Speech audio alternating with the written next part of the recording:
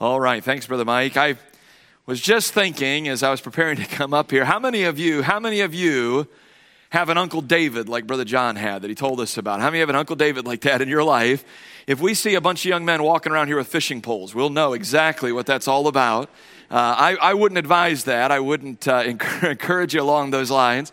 But the point is well proven as far as on that side is concerned. Start inviting people early and often. And a commitment card, maybe we should call it something different, because basically what you're saying is that we're praying that this person would come. We don't necessarily know for sure that they're going to. And I don't know that we need to necessarily strong-arm people into, if you don't come, this, that, and the other thing. But I do think we need to work hard at it. Wouldn't it be a marvelous day for us to have 100 visitors here at Cleveland Baptist Church? Potentially folks hearing the gospel for the very first time. And of course, that's April the 10th, and that leads us the following week, April 17th, into Easter. And get folks here on a Sunday, a normal Sunday, quote unquote. And when folks are looking for a church to go to, which is oftentimes the habit on Easter Sunday, we're praying that they'll give us some consideration. Get them here 2 weeks in a row, and you never know what the Lord's going to do. And so that's sort of the idea behind the having Friend Day there on Palm Sunday, the Sunday before Easter. I hope that you'll plan on getting involved, church family. I want to let you know about that early so that you can begin to pray and you can begin to invite folks. And just because you get somebody to commit to come, or somebody that says, yeah, I'll be there, I'll be your friend, doesn't mean you have to quit and give up. It would be great if some of you had 5, 6, 7 visitors that came that day and again heard the gospel. And we will definitely have a gospel message that morning that will be certainly, we hope will be a blessing and used by the Lord. I wanted to just take a moment. This weekend, of course, has been a very busy weekend here in our ministry as Heritage Christian School's drama department put on the drama, the Baker Street Irregulars, and what a phenomenal job they did. We don't have the setup where we could get hundreds and hundreds of people in for one night, and so they've got to do it on Thursday night and on Friday night and on Saturday night, and they even have a midday performance on Saturday, four different opportunities for folks to get it. And I got to be a part of 2 of them. One I went just to enjoy, and the other one I was there serving.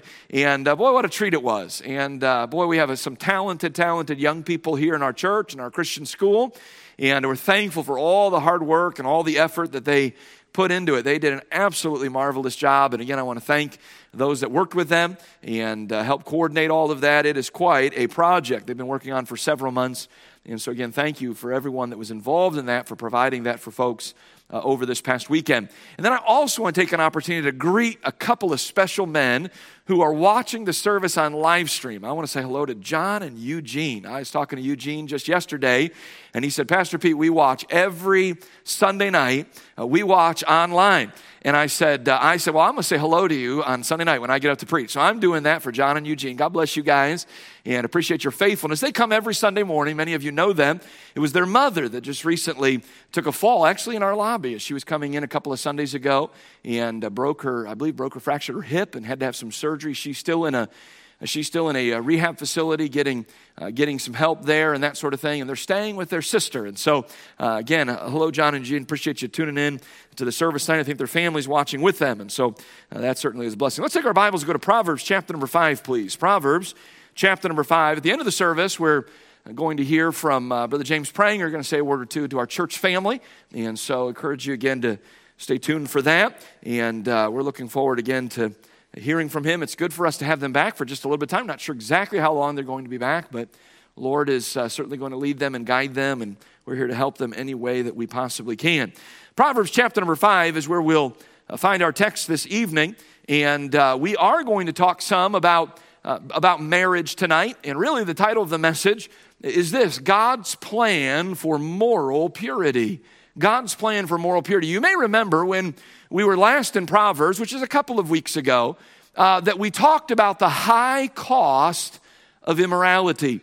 Now, some of you may remember that message, and I can go back, and in the first 14 verses of Proverbs chapter number 5, he gives a very, very vivid description of the danger that can happen when a man is not careful around a strange woman. And we find several difficulties that come into a life, that the price that is paid when folks determine and decide that they're going to bypass God's law and they're going to go their own way and they're going to live a life of immorality. You know what I love about the Bible is it doesn't just give warnings and it doesn't just give, stop signs, but it also tells us how we can avoid those sorts of things. And what we find in verses 15 to 23, really through the end of the chapter, is a father communicating with his son, an earthly father communicating with his earthly son, because that's what Proverbs is. It's Solomon, the father, talking to his boy. But we also have, because all Scripture is given by inspiration of God, we have our heavenly Father communicating with us as his children. And I want you to look with me, if you would, in verse number 15 of Proverbs chapter number 5, where the Bible says, drink waters out of thine own cistern, and running waters out of thine own well. Let thy fountains be dispersed abroad, and rivers of waters in the streets. Let them be only thine own, and not strangers with thee. Let thy fountain be blessed, and rejoice with the wife of thy youth. For the next few minutes, I'd like to preach to you a message I've entitled, God's Plan for Moral Purity. Father, we pray that you'd help us tonight as we have read our text, and as we now, Lord, begin this message. We pray, Lord, that you would help us as we discuss what is in front of us here at the end of this 5th chapter. Lord, as we said a few weeks ago, the subject matter is a little bit difficult to deal with such a wide range of listeners and people that are here tonight. So, Lord, we ask that you'd give us wisdom and that you'd give us discernment, help us to say the things that you'd have us to say, and certainly be careful about, Lord, a certain conversation. Help us to be practical and helpful to our church family tonight. We thank you for their faithfulness to be in God's house. Lord, to be here on a Sunday night and to worship you here in this place. Now teach us these things from your word, we pray in Jesus' name. Amen. We're living in a morally bankrupt society. I think most of us would agree with that. In just a few moments, I'm going to share some statistics with you about some things. And I think, again, all of us would agree that the day and age in which we're living in, as it relates to morals, is not very strong, not very solid. And because we're all made of fallen flesh and blood, I must tell you that it is vital, it really is vital that we hear teaching and that we hear preaching on this particular topic and this particular subject.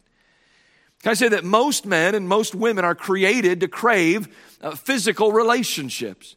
Many have been, but I want to say this also, that many have been absolutely ruined by these cravings and these desires. But I also want you to know, according to the Scripture, you do not have to be destroyed in this area. Now listen, I know what the world is doing in this realm. I know how the world is living. I know the way the world is carrying on. I understand all of that. You understand that as well. But the world, listen and hear me well, the world is broken. The world is broken. And the system that they have created is not, listen, it is not fulfilling. It is not satisfying. It is a mess.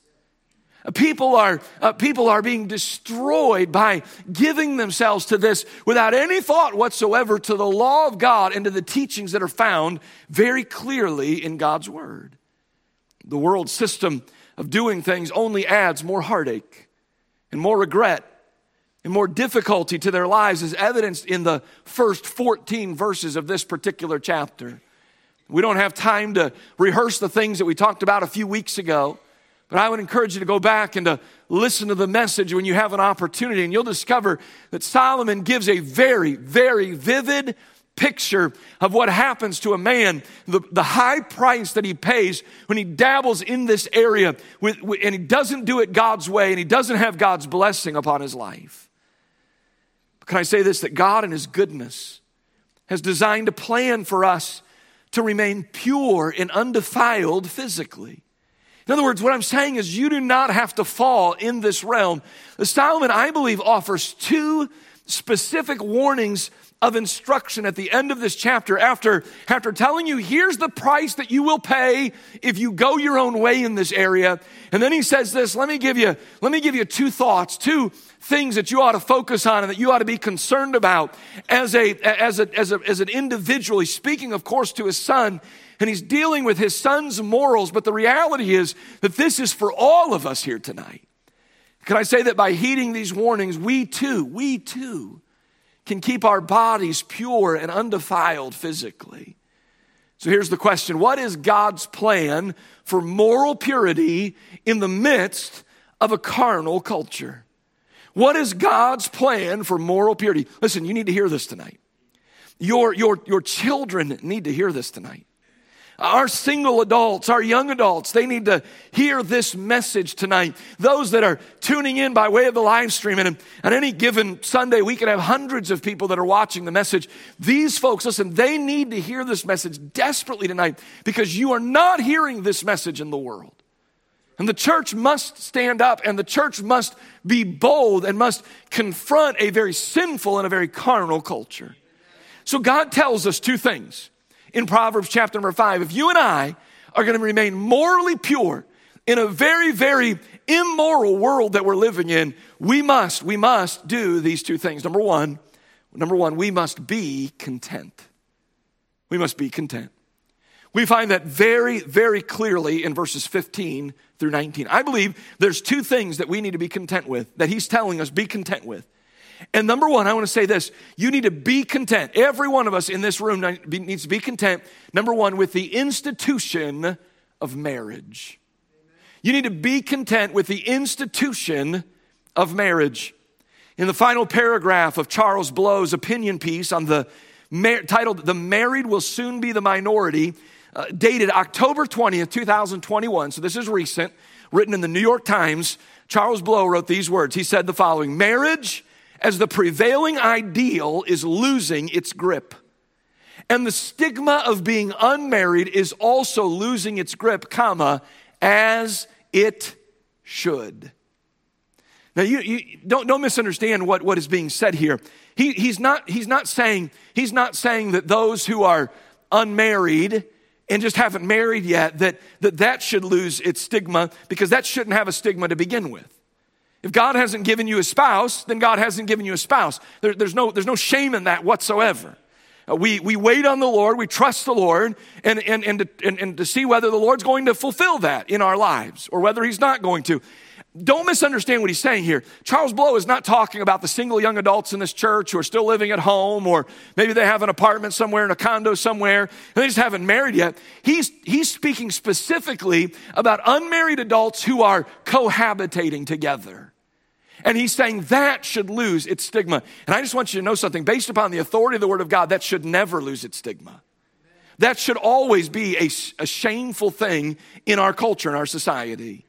Because God designed for two people to commit their lives to one another and to be married. That is God's design. According to the U.S. Department of Health and Human Services, more than 1/2 of U.S. adults of reproductive age have cohabited at some point in their lives. That means they've lived together outside the bonds of marriage. And that percentage has increased steadily over the last 2 decades. Cohabitation is currently the most common first co-residential union among young adults. And it is a partnering behavior that now precedes most marriages.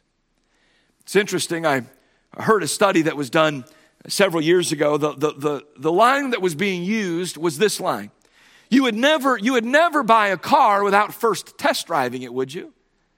That was the line that was being used.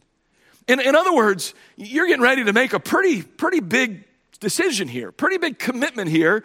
And wouldn't you want to try it out before you actually jump into it altogether?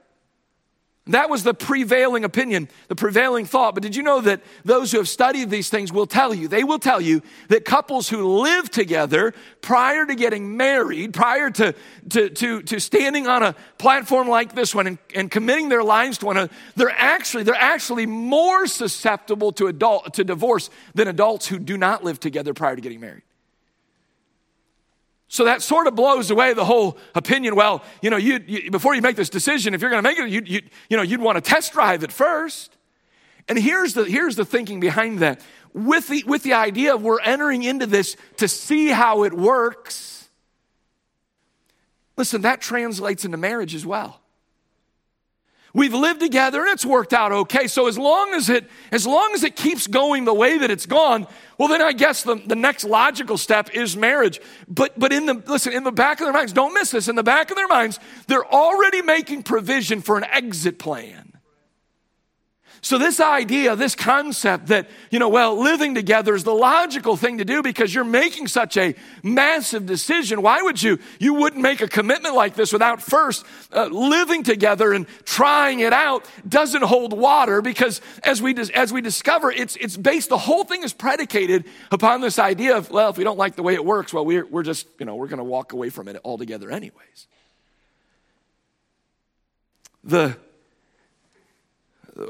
Joseph Chammy, I should say, who writes for The Hill, which is a website, thehill.com, said this on August 10th, 2021. He says, while it may not have ended, marriage in America has unquestionably declined over the recent past and is now at historic low levels for the country. That marriage rate is the lowest level since the U.S. government began, the lowest level since the U.S. government began keeping marriage records for the country in 1867. Not 1967, not 1976, 1867. Marriage rates have plunged as low as they've ever been since the time that the United States of America government began tracking that.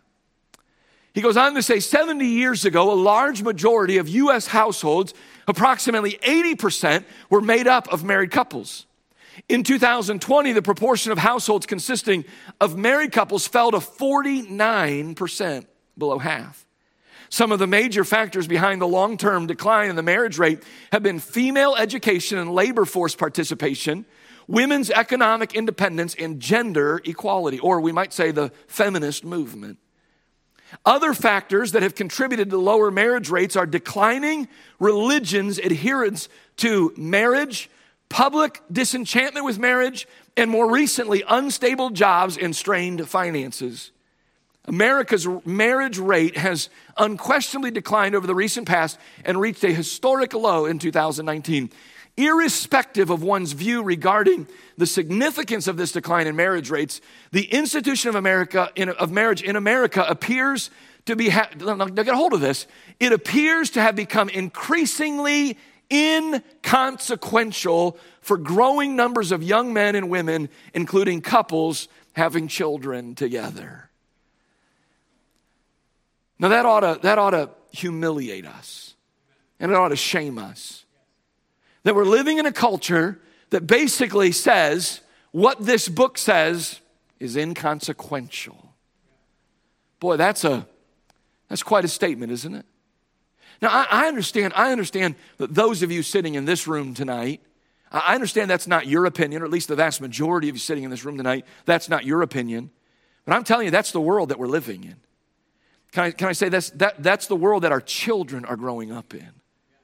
That has become extremely, extremely normalized.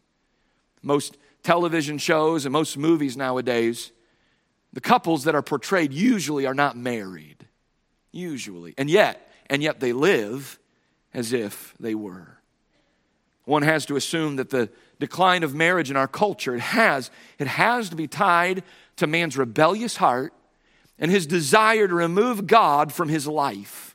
There's no doubt about that. We as a culture, by and large, we have been very dismissive of this book. We have been very dismissive of the teachings of this book. We have abandoned God's word. We have abandoned God's church. We've abandoned God's authority. So it really shouldn't be a surprise that we have also abandoned God's law or his plan for moral purity.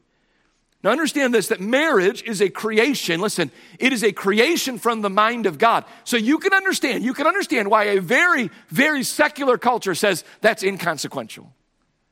Because many of these people have grown up in an environment where they're taught that God is a figment of man's imagination. The reality is that God didn't create all of this, and that book is not really given to us by God. That's not the word of God. That's the word of a bunch of men who came together and they wrote some crazy stories. And the church is full of just people who are manipulative and who will strong arm you, and they're all about money and they're all about finances. And I'm just simply saying, like, listen, it shouldn't surprise us that a culture that thinks these things and lives this way would look at something that God designed and that God created and say, that's not for me. That's inconsequential. Because in reality, listen, every other area of their lives that should be under God's authority, they've already dismissed him there. So why should it surprise us that they have dismissed God in the realm of marriage? According to the Bible, marriage is the oldest institution in the history of the world. Marriage predates government and it predates the church. In fact, in Genesis chapter number 2, God declared that the man alone was not good, according to verse number 18. And God purposed to fix this problem by creating the woman to be his wife, to be his helpmeet. So here's what God did. God created one man and he created one woman, and he brought this woman to the man before unifying them together as husband and wife in the Garden of Eden. Now think about this for just a moment. If any two people could have lived together and it had been okay, and I'm using the famous air quotes here because it would have never been okay. But if it would have ever been possible for something like that to quote unquote be okay, it would have been Adam and Eve in the garden. It still wouldn't have been okay, but you get the idea, right? I mean, they're the only two people on planet Earth. So of course we're committed to each other. I mean, we're stuck in this place together whether we like it or not. And yet what did God do?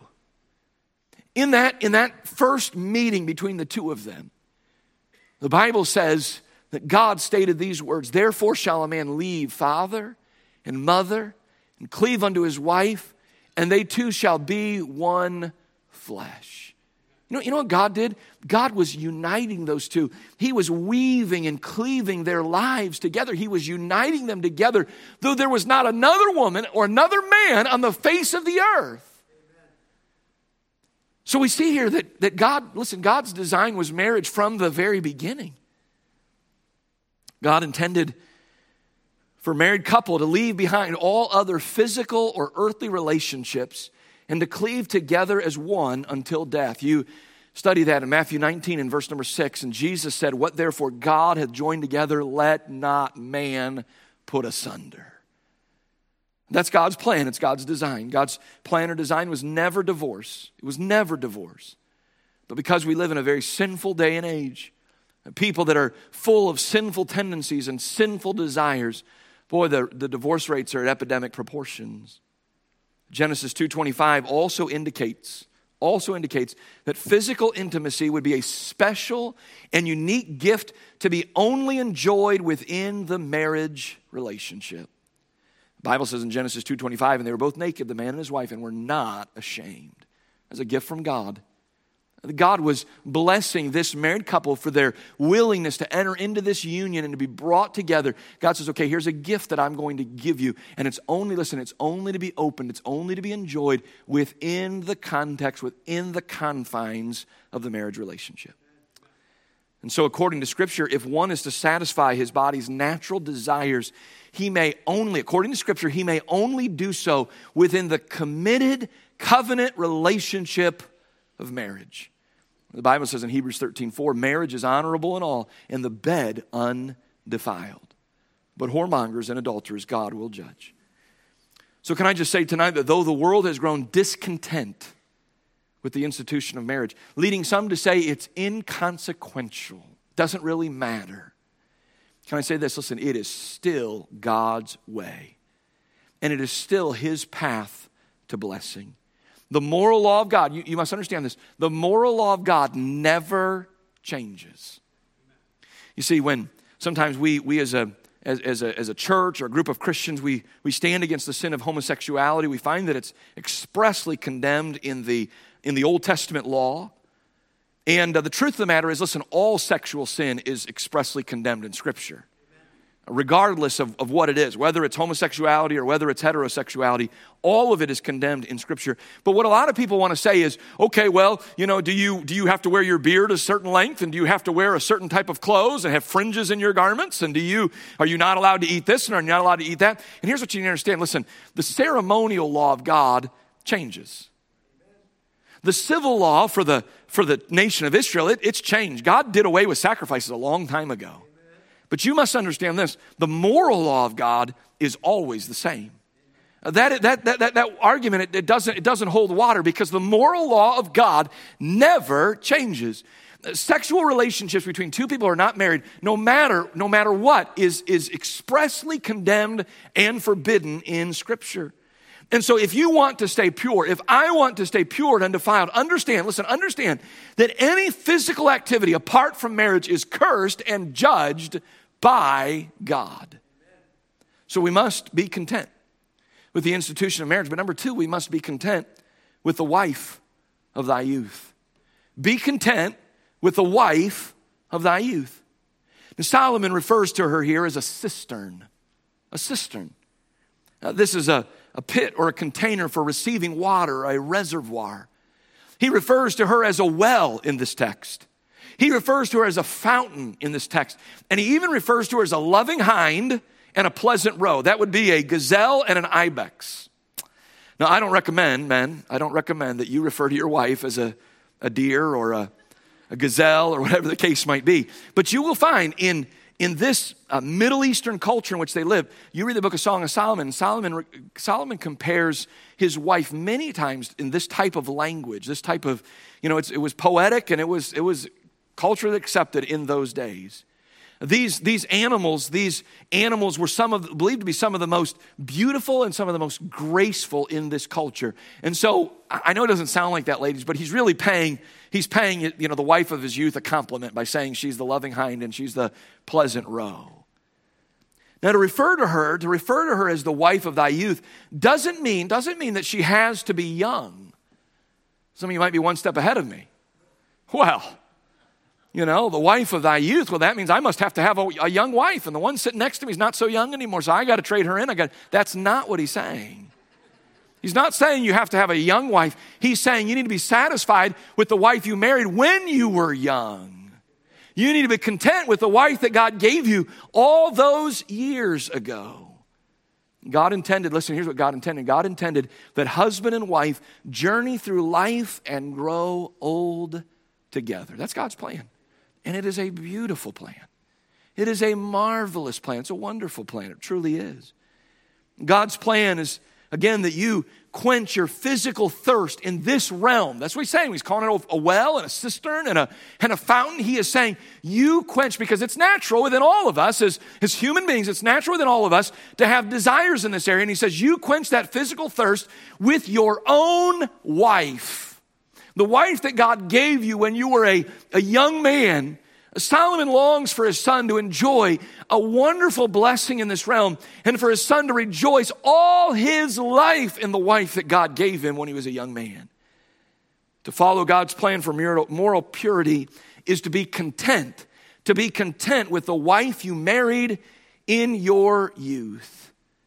Though not explicitly stated, God's design includes, remaining content, ladies, with the husband of your youth as well.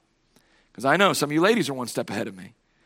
It doesn't say anything about being content with the husband, but you understand what's being stated here, right? This is a command that's given to the man, but it's good for all of us.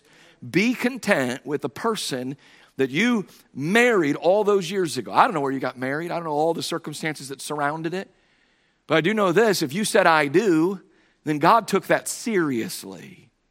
And God's plan is that ought not to be put asunder by anyone. By anyone. It shouldn't be put asunder by someone outside the marriage, and it should definitely not be put asunder by someone within the marriage as well. Let what God has joined together, let not man put asunder. I believe married couples should continue to do things that cause them to fall in love with one another to begin with. If you're going to stay content with the wife of your youth, continue to date her. Continue to date her. Continue to flirt with her, if I can say that without being inappropriate. But I mean, smile at her and tell her nice things. You know, I mean, it's amazing. We do all of these things in the courting process, in the dating process, and we get married and then we just grunt at each other the rest of our lives. I mean, we chuckle about that. It's meant to be a little bit humorous, but the truth of the matter is, it's really not funny. It's no wonder that we grow apart. And I understand life gets busy. I understand all of that stuff. But I'm just simply saying, listen, if you're gonna marry her, then and you're gonna stay with her for the rest of your life, and you're gonna be content with the wife that God gave you in your youth, you're probably gonna have to do some things that you did to win her heart to begin with. So maybe occasional gifts that are sort of just a surprise, an occasional date night that she didn't see coming, in which you find somebody to watch the kids and take her out and do something. I'm just simply saying, you're probably going to have to do some of these things if you're going to remain in the marriage that God gave you when you were in your youth. Maybe things like a note. Some of these young people are looking at us today like, what in the world are you talking about? But really, we did. Back in the day, we used to rip a sheet of paper out of our Trapper Keepers. You know what I'm talking about? And we'd take our pen out and we'd write a Dear Sally, or in my case, Dear Sandra note. And I'd walk past her at the locker and hand it to her real quick because I didn't want any of my boys to see me handing a note to a girl, you know, and trying to play it cool or slip it into the locker without her being aware. We used to write notes to each other. It may be good. It may be good for you to write a note to your wife every once in a while. Do something that you did when you won her heart all those years ago. Again, a gift, or maybe just a look, a glance from across the room, a smile. Lets her know I'm thinking about you. I still love you. I still think you're beautiful. Can I say, listen, continue to do those things, but now because you're in the institution of marriage, you now get the added benefit of God's blessing in the realm of physical intimacy as well. And with the wife of thy youth, listen, he's saying there is an outlet for this. There is a well for this. There is a cistern to drink from this safely to satisfy your thirst in this realm. That's what he's saying here. That's exactly what he's saying. So number one, if you're going to remain morally pure, you must first of all be content. Be content. Number two, as we conclude this chapter, we find in verses 20 to 23, we find not only are you to be content, but you're going to have to be careful as well. Be careful. In verses 20 to 23, he touches on three specific things. I'm going to hit on them and then we'll be done. Number one, he talks about the temptation. The temptation. Why do you need to be careful? Because there is a temptation out there. Look in verse number 20. He says, and why wilt thou, my son, be ravished with a strange woman and embrace the bosom of a stranger? Do you ever ask yourself the question, why is it that not just in this area, but in every area, we are tempted with that which is forbidden? You ever ask yourself that question? Why is that such a struggle? The one thing that I can't have, I've got this and I should be satisfied with this, but because you've told me I can't have that, it makes it more appealing and more enticing to me than it actually should be. You ever ask yourself that question? There's something about human nature. There's something about the sin nature that is naturally allured by that which it cannot have. That's why in the Garden of Eden, God said, you can eat of every tree, but there was one tree that they weren't to eat of, and that was the one they were most interested in. That was the one that was most attractive to them. And instead of being satisfied with all the other trees that God had blessed them with and that God had given them, they couldn't get their mind, they couldn't get their eye off of the one tree that God said is off limits. And you must understand that there is going to be a temptation. There is going to be a temptation in this realm and in this area. But you must also understand that the strange woman, according to this text, is off limits. She's off limits. The strange man, we might say, is off limits. That's anyone that's not your spouse. I understand contextually it's dealing with the harlot. I understand all of that. But I think we could just take it a step beyond and just say, listen, it doesn't matter. It doesn't matter who it is that you satisfy this longing with. If it's not your spouse, you're going to have these things that are laid out in verses 1 to 14 happen to you. Understand that this strange woman is not the wife of your youth. Therefore, her body is to be foreign to you. Solomon admits that his own son, who would be blessed with a wife, would struggle. He would struggle with the temptation to be ravished with the love of a strange woman. Maybe it's because Solomon struggled with that. I mean, we find that Solomon had 700 wives and 300 concubines. Many of them, the Bible actually refers to them as strange women. Even though he married them, they were strange women because they were women that did not love the Lord like he loved the Lord and did not have a relationship with God like he did. And so he admits that his own son would be eventually blessed with a wife, or maybe he was blessed with a wife as he's writing this, but he would struggle with the temptation to be ravished with the love of someone else, and he'd wrestle with the desire to embrace a body that did not belong to him. I said if we are to be careful, we must acknowledge that our natural man is going to find temptation in this area. And I know some of you are sitting here saying, well, not me. Not me. I'd never be tempted in that area. Don't be so sure. Don't be so sure. Understand this, listen, your natural self. And when you got saved, God gave you his divine nature, but he did not remove your sinful nature, your natural nature from you. You still have that. Therefore, as a result of that, there is a temptation in this area from time to time. And we must acknowledge that. Knowing that this is a temptation to all men, we are wise. Listen, you're wise to set up practical boundaries to protect against yielding to this temptation. I just took the time to write out 4 practical things that I think would be wise for every man in this room to set up as sort of boundaries or limits in their life as they deal with the opposite gender. I would say number 1, never be alone for an extended period of time with someone of the opposite sex that you're not related to. Never be alone. Never be alone for an extended period of time. Now listen, I understand, you walk into a building and she's standing there for just a moment. You say, hey, how are you? Good to see you. And you keep on moving. I'm not talking about that. Man, sometimes people get so weird about this kind of stuff, Walk into a room or into a building and a woman standing there and it's just like, ah! What are you doing here? Honey! They call it. Don't do that. That's stupid. Honestly, that makes, can I just be really honest with you? That makes the woman feel very, very strange and very bizarre. Like she's some object of your lust and that's all she's good for. That's stupid. Don't act like that. Now, listen, I went overboard in trying to illustrate that. And I've never seen somebody actually do that. But I know people who sort of act like that. It's like, sitting in the car and somebody, accidentally, might get in the car, doesn't mean they jump out as fast as, just stupid stuff. It's like, I'm sorry, this isn't your car. Your car maybe is over there, instead of having to dive out of the car like she's got a bomb strapped to her or something. I'm talking about for an extended period of time in a room together. I'm talking about sitting down and talking to one another and developing in those areas, and because that's where it often starts. And I'm just simply saying, listen, you men would be wise to say, I'm never going to be alone for an extended period of time with someone of the opposite sex that I'm not related to.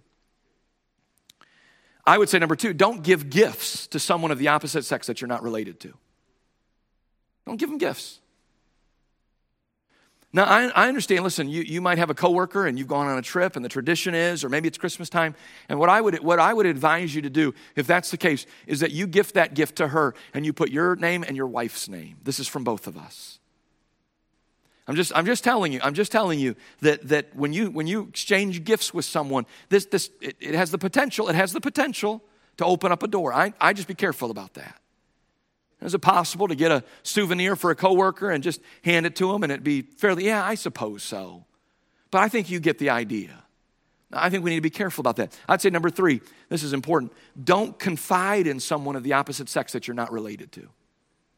You understand what I'm saying when I say confide? I'm talking about sort of becoming vulnerable with them, opening yourself up to them, and sharing things with them that you don't share with anyone else. I would not encourage you to sit down and say, I'm going to tell you something I've not told anybody, and I need you to, that's not smart. Because you're communicating a message there that I feel this connection with you that I don't feel with anyone else, therefore I can share this with you that I can't share with anyone else. And I'm just simply saying you're opening up a door that ought not to ever be opened. Many times affairs begin, they begin at an emotional level first, in which we develop an emotional connection, and before long, then it becomes a romantic connection, then it becomes a physical connection, and then your life is destroyed, and your family is destroyed. Number 4, this is a big one. Don't text, direct message, send emails, or make phone calls to someone of the opposite sex that you're not related to. Now again, obviously the exception to this would be for employment purposes. You're working on a project and You have female coworkers, and so there's emails exchanged back and forth. Hey, did this get taken care of and did that get taken care of? But I'm talking about after hours. I'm talking about things that are not related to work. And, how was your weekend? And how was your, what did you have for supper? And stuff like that. That it really doesn't matter. That's not anything that you ought to be interested in. I'm talking to men with women, but can I just say that this is good for women with men as well? We're to be content, but we're also to be careful because these temptations exist. Can I say that with that's what we need to talk about there as far as the temptation. But notice, secondly, we see the reminder. Look in verse number 21. Look what he says. He says, "And why wilt thou, my son, be ravished with a strange woman?" Verse 20. Look at verse 21. For the ways of man are before the eyes of the Lord, and he pondereth all his goings. You know what Solomon does? Solomon says, listen, son, I understand that there's a temptation there. I get it. But let me remind you about something. The eyes of the Lord are always watching. God sees. God knows. God hears. Some of you may have violated some of these principles that we just talked about a moment ago. And by the way, those are 4. You can think of others, I'm sure. And if you can, share them with me. I'd be happy to hear them. And by all means, implement them into your life. But I'm just simply saying, listen, you may have violated some of those things. And here's what we need to be reminded of.